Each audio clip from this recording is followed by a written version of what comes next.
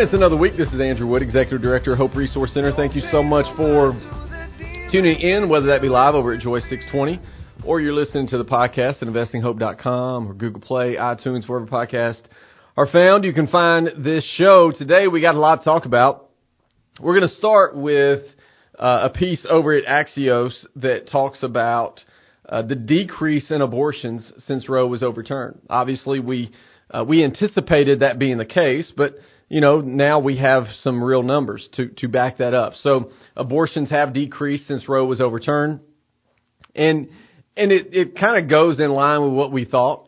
The states that have restrictions, obviously there would be less abortions. The states that don't have restrictions, there would be more abortions. But it all shakes out to less abortions overall. So we'll look at that. We're also going to look at what's happening in Canada and euthanasia. We talked about this in the past, but they have just gone off the rails when it comes to doctor-assisted suicide and what they're doing and what they're looking to do moving forward. And then we're going to finish up by looking at some numbers when it comes to marriage and why we are seeing marriage numbers decline compared to years past. And some of that is due to those that are married. And I'm going to talk about that here in just a little while. But let's start with the Axios piece. They reported that abortions fell by about 6% across the country over the summer after the U.S. Supreme Court overturned Roe v. Wade, according to data from the Society of Family Planning. The nationwide drop was driven by, guess what, states like Tennessee, my home state, where restrictive abortion bans were implemented soon after the ruling. States in which abortion remains legal are seeing big increases. This is what Axios' Caitlin Owens reports.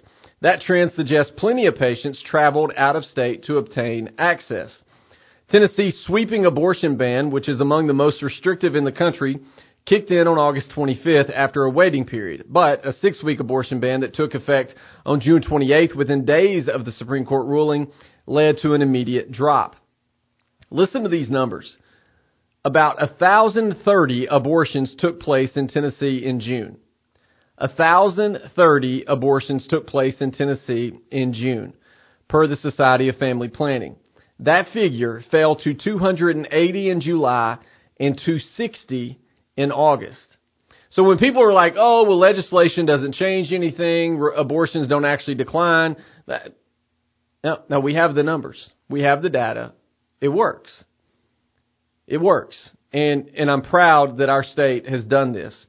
In states with few restrictions on abortion, there was an 11% increase in the total number from April to August. Now, this doesn't surprise us because obviously states that allow for abortion are going to see an increase in abortion with people traveling to those states. That's why when people are like, oh, Roe's overturned, abortion is over, that's not the case.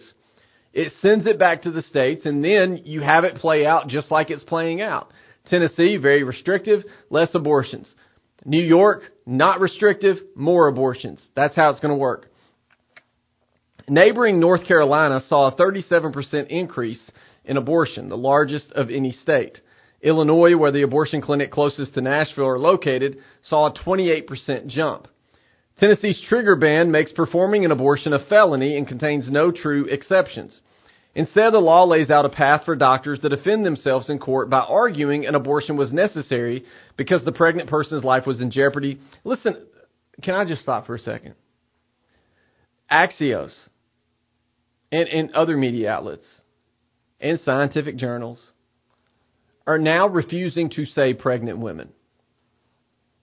Now some will say, well, that's just semantics, it's just words. But here's the thing. We are slowly being conditioned to change our vocabulary. And this is, now you're going to, some people might, oh, you're a conspiracy theorist. No, listen to what I'm saying. And here's how I know that.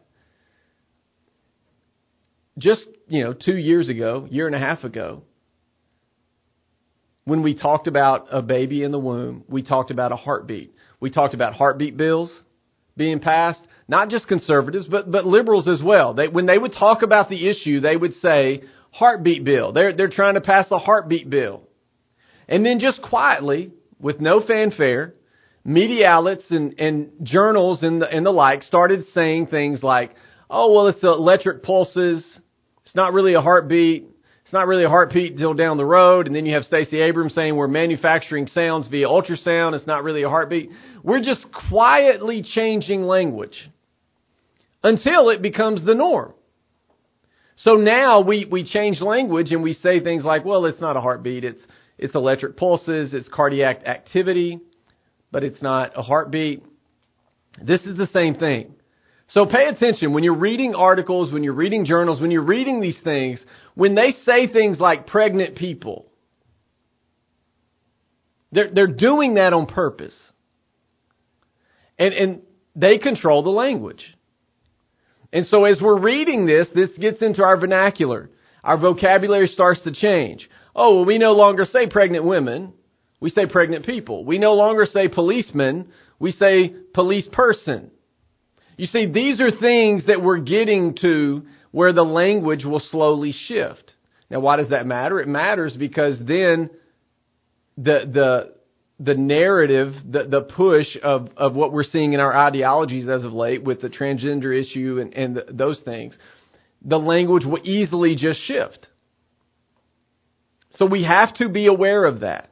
So when they say, because the pregnant person's life was in jeopardy, they purposely say that instead of because the pregnant woman's life is in jeopardy. No man has ever had an abortion. Men are paid for abortions. They've driven women to the abortion clinic, but no man has ever had a baby, and no man has ever had an abortion. So language matters. The article continues. Some Republican lawmakers have said they are open to pursuing cleanup legislation next year that would add an exception to explicitly shield doctors in those cases from prosecution. Now, I'm in talks with advocates and Right to Life and these organizations and politicians, and we're gonna try our best to hold these politicians accountable. And we don't want to see the legislation in Tennessee change at all. The legislation that currently is in place, listen to this, is decreasing abortions in the state of Tennessee. Period. We had 1,030 abortions in June, 280 in July, 260 in August. The legislation is working. If you are truly pro-life, and I need these politicians to hear this. If you are truly pro-life, this is what you've campaigned on for decades. This is what you've raised money on. All the mailers that I receive in my mailbox from you saying, I'm pro-life, I'm conservative first, I'm blah, blah, blah. If you are truly those things, you will not change this law at all. Period. And it goes further. The head of the University of Tennessee Health Science Center told the Tennessean the current law could potentially impact our ability to recruit either trainees or potentially even doctors to the state. He is working with state medical groups to encourage tweaking the law to protect doctors. But abortion rights opponents are urging Tennessee lawmakers to resist any change. Of course, we're encouraging to resist any change. And I love that the head of the University of Tennessee Health Science Center said the current law could potentially. The head doesn't say, yeah, this current law is making it, we're not having anybody. Nobody wants to become a doctor and come to Tennessee. No, it says it could do this, it could do that. So they want to change the legislation. It's not because they can't recruit doctors. There are pro-life doctors. There are doctors that don't desire to do abortions. They're wanting to change the law because it's a incremental approach. Well, we'll get you to tweak this. And then next year, we'll get you to tweak this. And then next year, well, you know what? Why don't we move it to 6 weeks? And then the next year, why don't we move it to 8 weeks instead? We got to have some wiggle room in there. Look, that's the slow drip that will come if we do not hold strong and hold firm on our position. It's not about the ifs and the coulds and the possibles and the would-bes and all that. No, it is, the reality is the law that's on the books in the state of Tennessee is decreasing abortion. And folks, I thought that was the goal all along.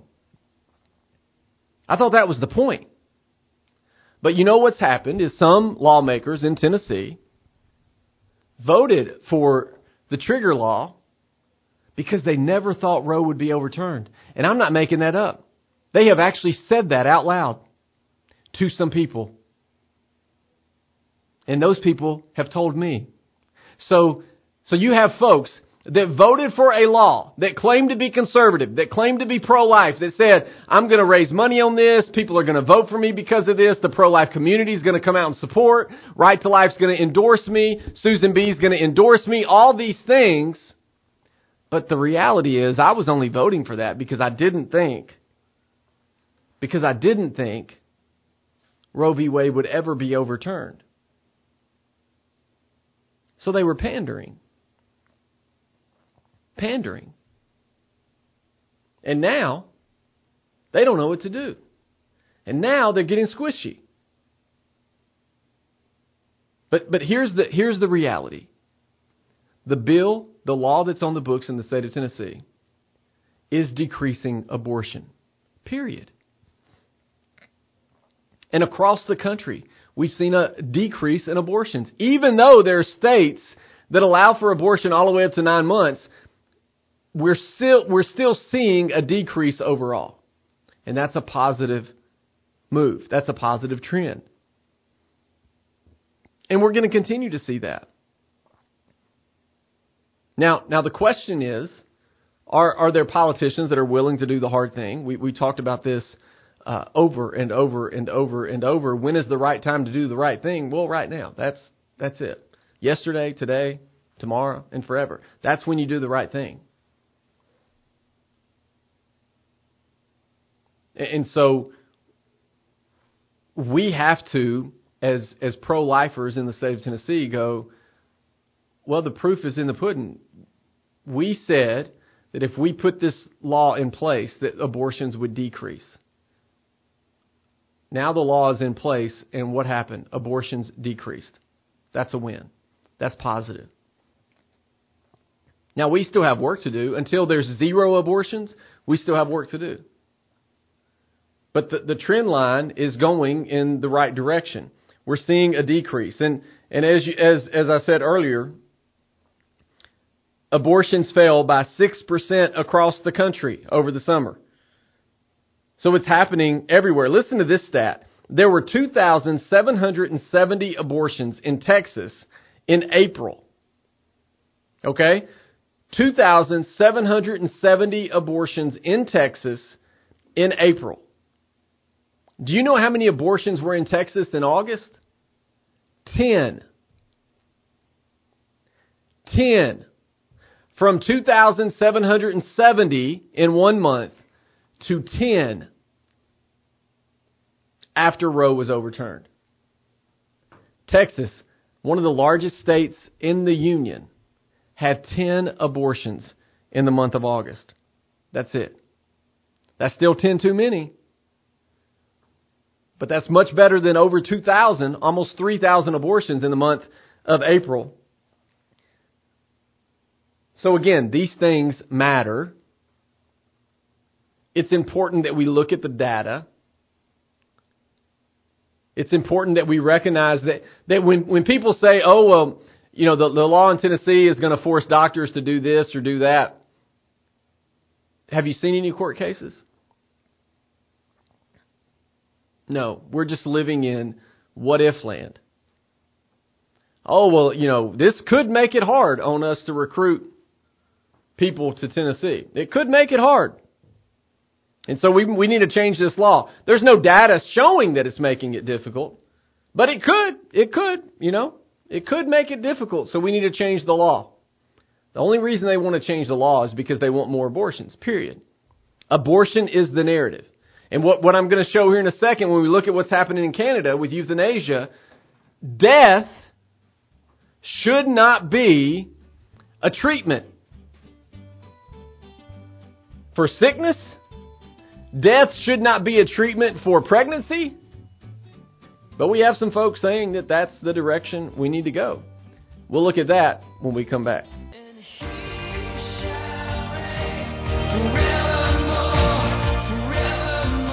So as we continue the conversation, look, I know some of this is not...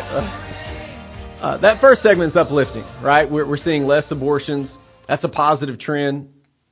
We hope we are moving in the right direction. I'll just be honest and transparent. During the break, I texted a friend of mine that's a state rep, and I said, please tell me the caucus is going to stay strong on this and not change the law.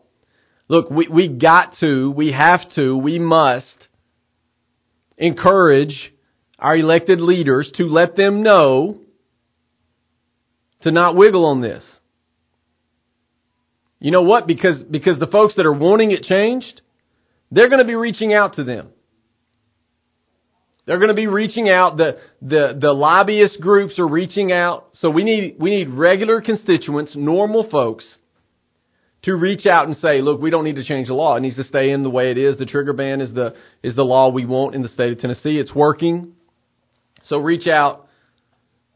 Reach out. And I just got a response. And here's the response. I'll fight against it if there is a push to weaken. And I know that fellow will. I know he will.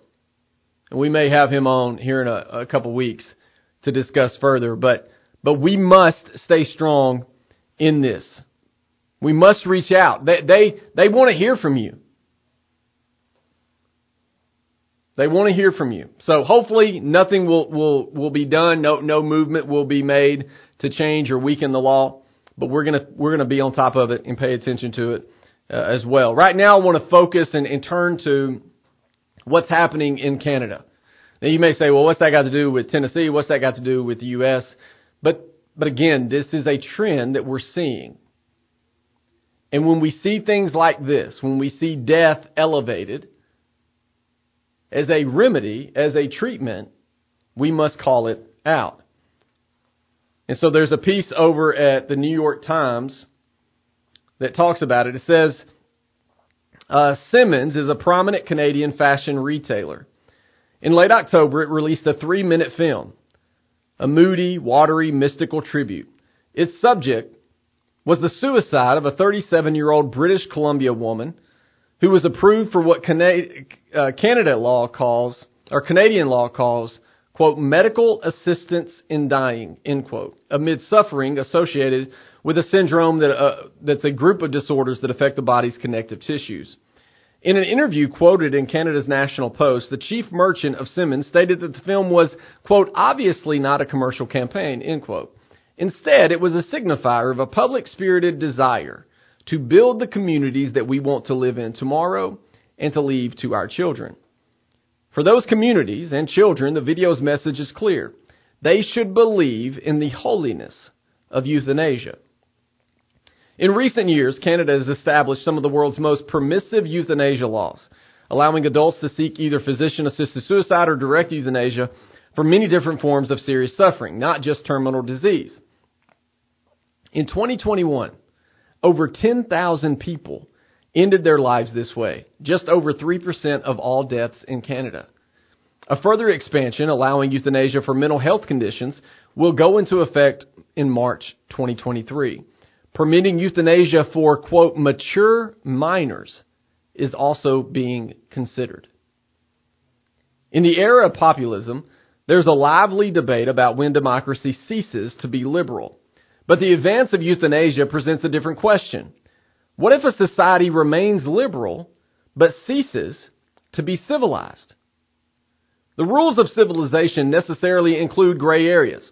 It is not barbaric for the law to acknowledge hard choices in end-of-life care about when to withdraw life support or how aggressively to manage agonizing pain. It is barbaric, however, to establish a bureaucratic system that offers death as a reliable treatment for suffering and enlists the healing profession in delivering this, quote, cure. And while there may be worse evils ahead, this isn't a slippery slope argument. When 10,000 people are availing themselves of your euthanasia system every year, you have already entered the dystopia. Indeed, according to a lengthy report by the Associated Press, the Canadian system shows exactly the corrosive features that critics of assisted suicide anticipated, from healthcare workers allegedly suggesting euthanasia to their patients, to sick people seeking seeking death for reasons linked to financial stress. In these issues, you can see the dark ways euthanasia interacts with other late modern problems. The isolation imposed by family breakdown, the spread of chronic illness and depression, the pressure on aging, low birth rate societies to cut their healthcare costs. But the evil isn't just in these interactions. It's there in the foundation. The idea that human rights encompass a right to self-destruction, the conceit that people in a state of terrible suffering and vulnerability are really, quote, free to make a choice that ends all choices. The idea that a healing profession should include death in its battery of treatments. These are inherently destructive ideas. Left unchecked, they will forge a cruel, brave new world, a dehumanizing final chapter for the liberal story. Now I'm going to pause for a second because this is talking about euthanasia, but this is what I have said since I've been on air, since I've lived in Knoxville. If you devalue life at its beginning stage via abortion, and you devalue life at its end stage via doctor-assisted suicide, and what they're doing in Canada, and then ultimately you have devalued life everywhere in between. You see, we are dehumanizing. This is uncivilized. Civilized societies don't kill their own, whether it be via abortion or via a, quote, medical treatment to end your life because you have a mental health issue or you're in chronic pain. And now they're wanting to move that to mature minors. Minors can't get tattoos without parental consent. Many of them are not able to get their ears pierced without parental consent. But now we're going to allow them to end their life.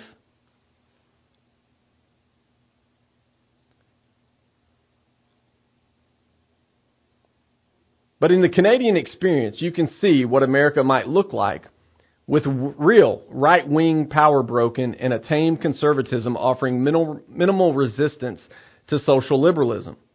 And the dystopian danger there seems not just more immediate than any right authoritarian scenario, but also harder to resist because its features are congruent with so many other trends. Its path smooth by so many powerful institutions. Yes, there are liberals, Canadian and American, who can see what's wrong with euthanasia. Yes, the most explicit cheerleading can still inspire backlash. Twitter reactions to the Simmons video have been harsh, and it's vanished from the company's website. But without a potent conservatism, the cultural balance tilts too much against these doubts. And the further de-Christianization proceeds, the stronger the impulse to go where the Simmons video already went, to rationalize the new order with implicit reassurances that it's what some higher powers wants. It often is treated as a defense of euthanasia that the most intense objections come from biblical religion. But spiritual arguments never really disappear, and the liberal order in a dystopian twilight will still be infused by some kind of religious faith. So the author of this article says, "So I remain a conservative unhappily but determinedly because only conservatism seems to offer a stubborn obstacle to that dystopia. And I would rather not discover the full nature of its faith." So as we think about what's happening in Canada, and the question is that just the beginning? 10,000, 3% of all deaths in Canada, 3% of all deaths in Canada were euthanasia. Euthanasia. And we have on record hospital workers encouraging sick patients, well, you just end it, man. You know, we do have that option. You could just end it now. I read an article the other day of a woman saying she called to talk to the hospital about her bills and about when she could get in again. And they said, you know, we do have euthanasia. You could just end it right now, and then you don't have to worry about it anymore. I mean, again, if you devalue at the beginning via abortion, you devalue at the end via euthanasia and doctor-assisted suicide, you devalue life everywhere. We'll talk more when we come back.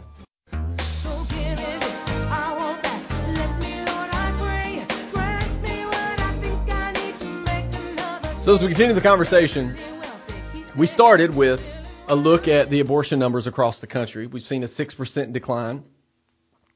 We've seen a large decline in abortion in the state of Tennessee because of our laws on the books.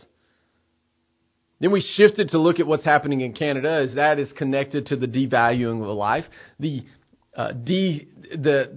dehumanizing of people,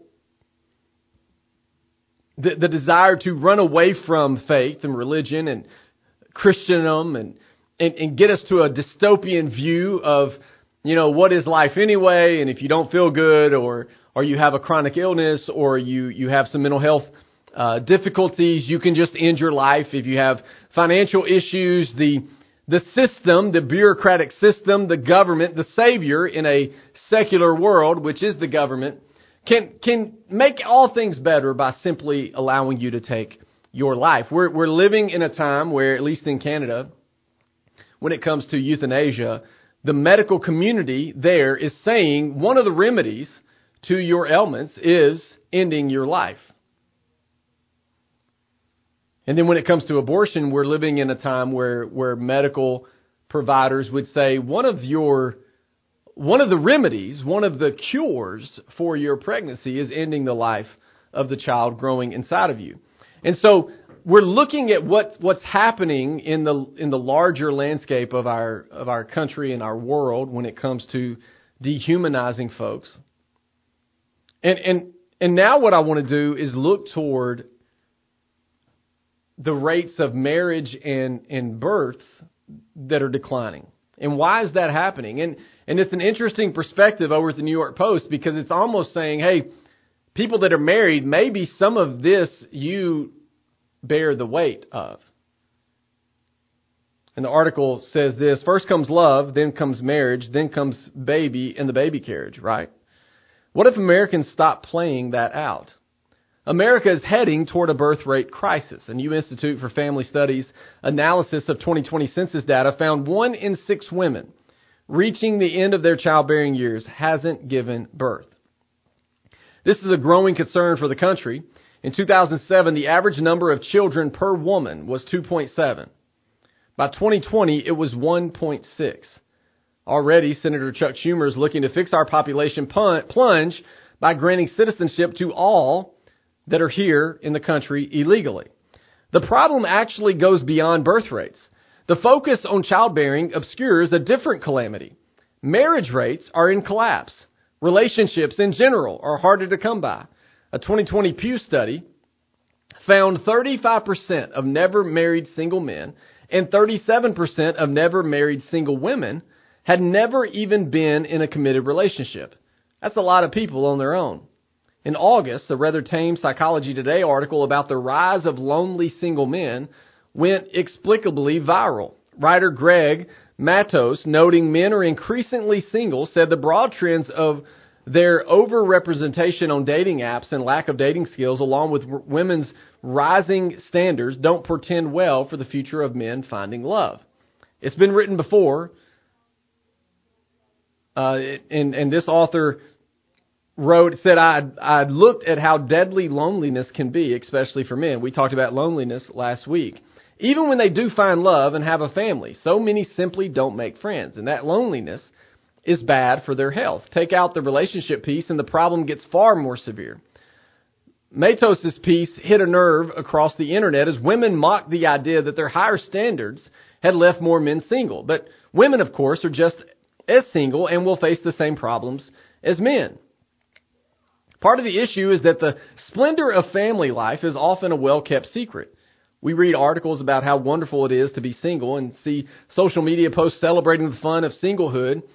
Chelsea Handler often posts to her social media how fantastic it is to have the bed all to herself and how much she enjoys having no weekend obligations. But just like boys don't wear boys run in the world t-shirts, and the richer a person is, the less likely she'll be wearing designer logos across her clothing, it would be for people in happy relationships to let the world know the truth. It'd be important for people in happy relationships to let the world know the truth. It's impossible to imagine a comedian making regular videos about how thrilled he is to be married. In fact, When a couple is a little too open about their hashtag blessed relationship on social media, we immediately suspect things aren't actually going that well offline. The result is that people only see the bad side of marriage and family. Their married friends don't sit around over margaritas praising their spouses. Few talk about how amazing and fulfilling it is to have children. Instead, people highlight the struggles of marriage and family so as not to make anyone else feel bad about how incredible it actually is. We hear about only the negative aspects of family and only the absolute blissful part of singlehood. It's no wonder one has started to grow in popularity over the other. When people realize they've been lied to, it might be too late. So married people, do your friends a favor and don't hide your happiness. Tell the truth about the bad times, but don't pretend there aren't many more good ones. Rave about your spouse behind his or her back. Be honest about how fun it is to have children. Nothing is ever perfect. Whether you're single or married, it doesn't have to be. Let's just be real about how good it can be.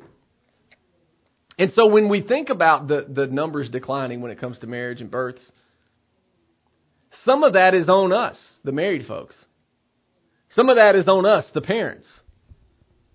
Because what do? We say things, man, the good old days when I didn't have a spouse, the good old days when I didn't have kids and I could just, go do whatever it is I wanted to do. We say things like that. Now, maybe that's tongue in cheek. Maybe we don't really mean those things. Maybe we certainly celebrate the fact that we have a spouse to come home to. We have kids to come home to. Look, I was gone last week from Wednesday to Sunday. It was my wife and I and two of our kids. The other two kids stayed home with my mother-in-law. When I got home on Sunday night, and I came in the house, my two little girls, my two youngest, came running in the kitchen, so excited to see me. Jumped up in my arms, big smile on their face, big kiss. This morning when I was leaving the house, we homeschool, so our house looks a little bit different. But this morning when I was leaving the house to go to work, Summer, my oldest daughter, was folding clothes in the kitchen. Gavin, my oldest child, was restocking our firewood. We needed firewood in the house. We needed firewood on the back patio. So he was bringing the wood up from out back to keep the house warm through the day. And I thought, man, these things are like, this is amazing. This is what I love. Over the weekend, we had to deliver a piece of furniture to someone. And as you know, I drive a giant church van, and we have a 16-foot enclosed trailer that I was pulling, and the person that we were delivering it to said, yeah, there's plenty of room to turn around. Just come on up. Well, there wasn't plenty of room. Obviously, that person had never driven a church van and a 16-foot trailer. There was not plenty of room to turn around. This driveway was a good 100 feet. So I pulled all the way up to the house, and then I realized there's no place to turn around. So then I had to back all the way down that driveway. And my son is sitting in the vehicle with me. And the look on his face, and it was a proud moment for me too, that I made it all the way back down the driveway and didn't hit anything or fall off the edge or anything like that. But the look on my 11-year-old boy's face as his dad backed down the driveway. You see, it's these small things. So are there tough times with being a parent? Absolutely. Are there tough times with having a spouse and being in a committed relationship and the accountability that goes with that and the frustration that goes with that is, sometimes you talk to them the way you don't talk to anybody else. Sometimes we give grace to people that we work with more so than we give grace to our spouse. Sometimes we mess up. Sometimes we struggle. Sometimes we get frustrated. There's a song by George Strait called, I Know She Still Loves Me, but I Don't Think She Likes Me Anymore. There's moments in a marriage where you're like, look, I get it. I know you love me right now, but I don't think you like me that much. But let me tell you that the positives far outweigh the negatives. And so we've been selling a bill of goods to our young people that marriage is hard, Put it off as long as you can. I got engaged when I was 21 years old. We were married a few months later when both of us were 22. And in my friend group, a lot of people were like, are you sure? Don't you want to put this off till you graduate college? Don't you want to put this off till you're financially more stable? Don't you want to put this off? That was all the messaging. Don't you want to put this off? How do you know that's the right one? Don't you want to put this off? You see, we've been selling this bill of goods to young people, and they've listened. Well, yeah, I want to put it off. Or they grew up in homes where the marriage was a train wreck. And they said, the last thing I want is what mom and dad had, so I'm going to stay single as long as possible. And so sometimes we say things like, well, this is on the singles. No, a lot of this is on us, the married couples, that make it out like marriage is the worst thing ever. Like we've been sentenced to marriage. That was our conviction, and we were sentenced to be married to a person, and man, it's terrible. Go enjoy your single life, when the reality is very much different. You can have someone to grow old with. You can watch your children grow old, become men, become women. And in the simple things like leaving the house this morning and seeing my little girl folding clothes, happy to do it. Seeing my little boy bringing up wood, excited to tell me how many pieces he had in the wheelbarrow. Daddy, I had 22 pieces of wood in this wheelbarrow. Can you believe it? It matters, folks. Celebrate it. We'll be back.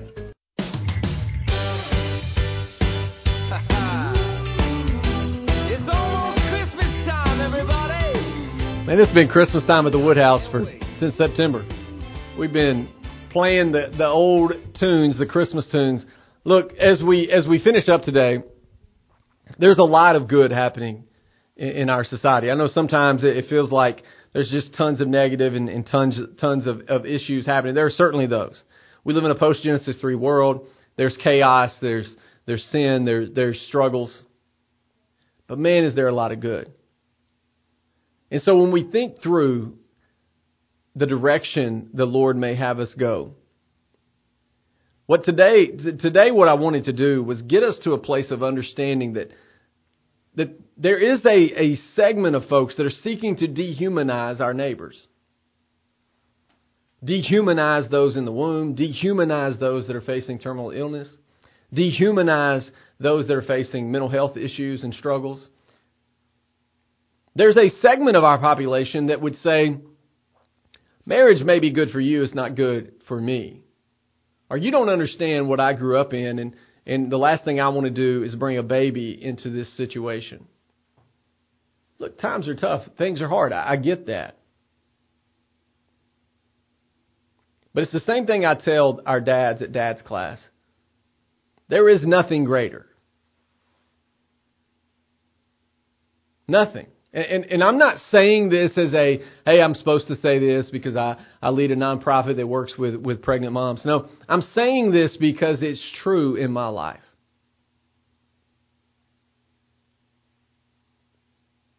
There's nothing greater than looking at my children and watching them grow to become men and women. A chance at raising them, a chance at my last name continuing on. A legacy to leave. And so when we look around us and we see folks seeking to dehumanize, and we see folks seeking to say, hey, marriage is terrible, you don't want to do that, put it off as long as possible. Having kids is tough, you don't want to do that, put that off as long as possible. No, we need to buck that system.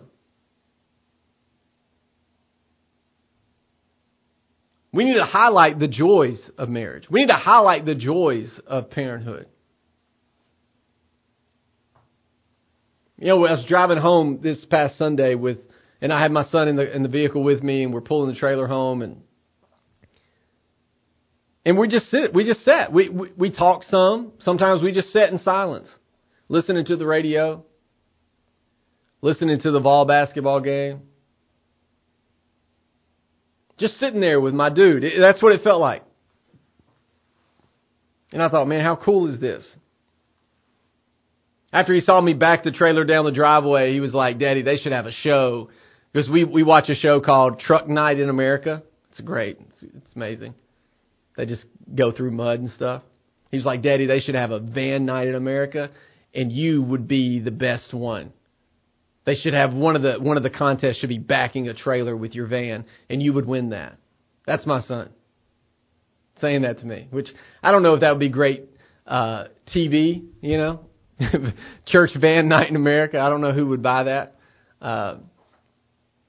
But the fact that my boy said that to me was a big deal. So these are things that we have to look at. But that doesn't mean that me and Gavin are always on good terms. There's certainly moments where we're butting heads, where we're disagreeing, where he's not doing what he's supposed to be doing, or I lost my temper because I had a rough day, or whatever it is. Or his room's a wreck. But there's nothing like hearing, hey, Daddy, will you scratch my back? Can I get a hug?